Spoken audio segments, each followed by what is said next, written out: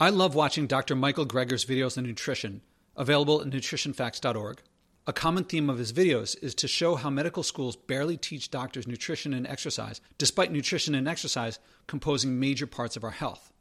He points out how industrial food companies promote profitable but unhealthy diets and expensive medicine that is often less effective than not eating foods and living sedentary lives that cause the problems that the medicines purport to solve.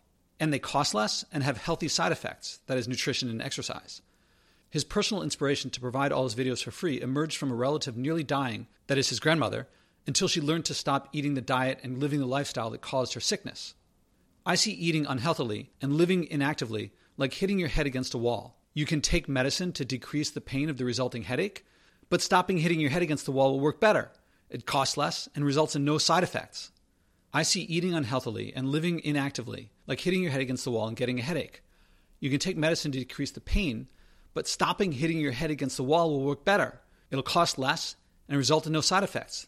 Likewise, if you're eating food that causes a disease, you can take medicine, or you can stop eating the foods that cause the disease.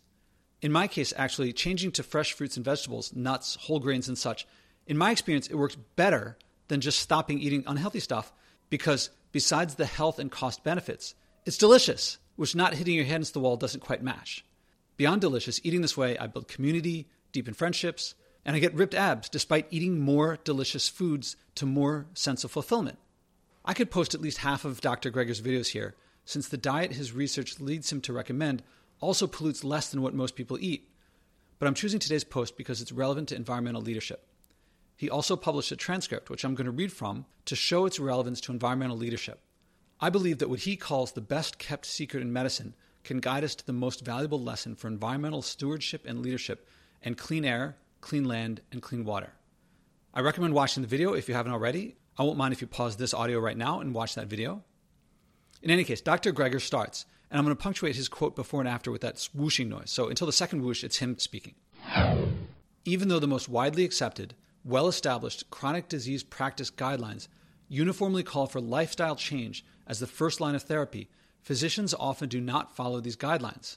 Yet lifestyle interventions are often more effective in reducing heart disease, hypertension, heart failure, stroke, cancer, diabetes, and deaths from all causes than almost any other medical intervention. I'll add to that, the same follows for environmental leadership. Everyone knows that lifestyle change to pollute less is the most effective way to protect the environment, but few environmental leaders do. On the contrary, they tell others, but don't do it themselves.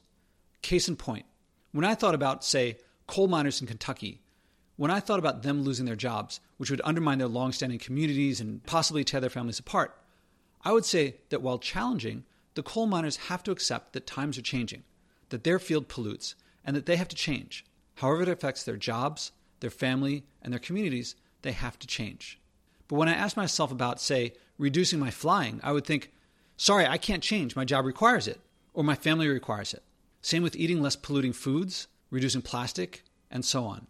That is, when I thought about others changing, I would think those others have to accept the change personally for the good of the species. But when I thought about myself changing, the exceptions I didn't accept from them, I thought the world had to accept from me. In other words, I was very slippery on applying difficult standards that I applied to others to myself. I don't know you, but if you've flown or used unnecessary plastic recently, you're probably equally slippery. You probably hide it from yourself, as I did, which we call denial.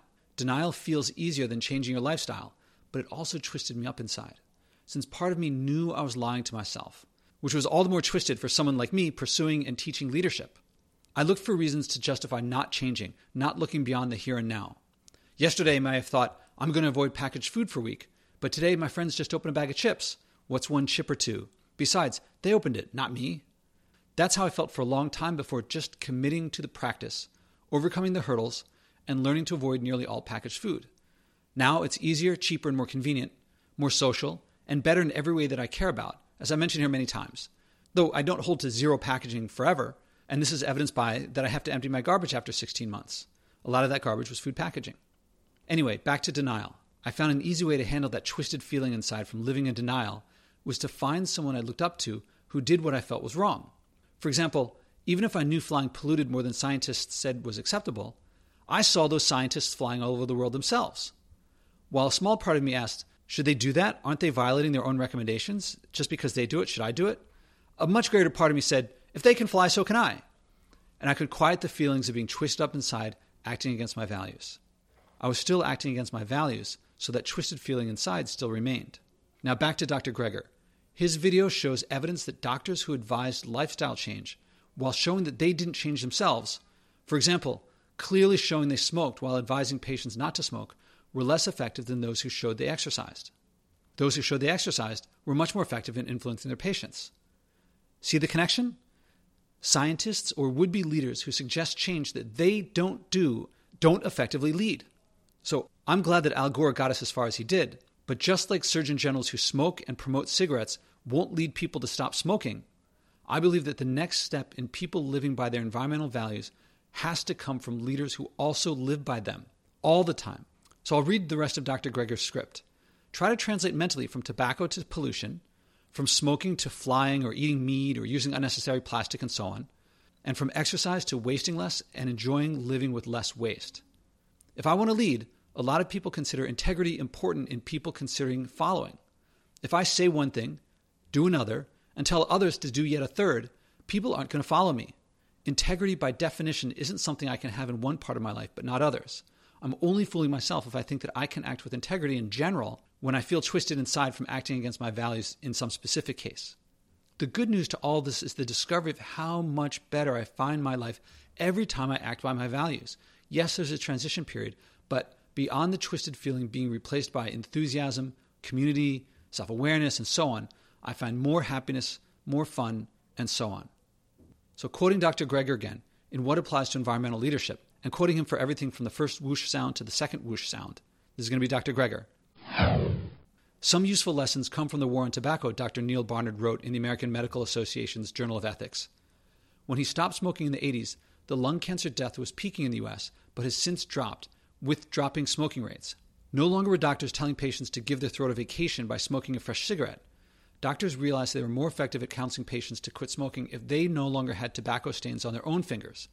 In other words, doctors went from being bystanders, or even enablers, to leading the fight against smoking. And today, he says, plant-based diets are the nutritional equivalent of quitting smoking. If we were to gather the world's top unbiased nutrition scientists and experts, there would be very little debate about the essential properties of good nutrition. Unfortunately, most doctors are nutritionally illiterate, and worse, they don't know how to use the most powerful medicine available to them: food. Physician advice matters. When doctors told patients to improve their diets, which was defined as cutting down on meat, dairy, and fried foods, patients were more likely to make dietary changes when their doctors advised them to. And it may work even better if the doctors practice what they preach. Researchers at Emory randomized patients to watch one of two videos. In one video, a physician briefly explained her personal health, dietary, and exercise practices and had a bike helmet and an apple visible on her desk. In the other, she did not discuss her personal practices, and the apple and bike helmet were missing. For example, in both videos, the doctor advised the patients to cut down on meat, to not usually have meat for breakfast, and have no meat for lunch or dinner at least half the time, as a simple practice to start improving their diets.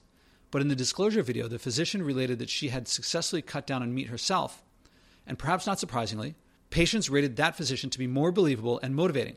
So physicians who walk the walk, literally, and have healthier eating habits may not only tend to counsel more about diet and exercise, but also appear more credible and more motivating when they do so. It may make them better doctors.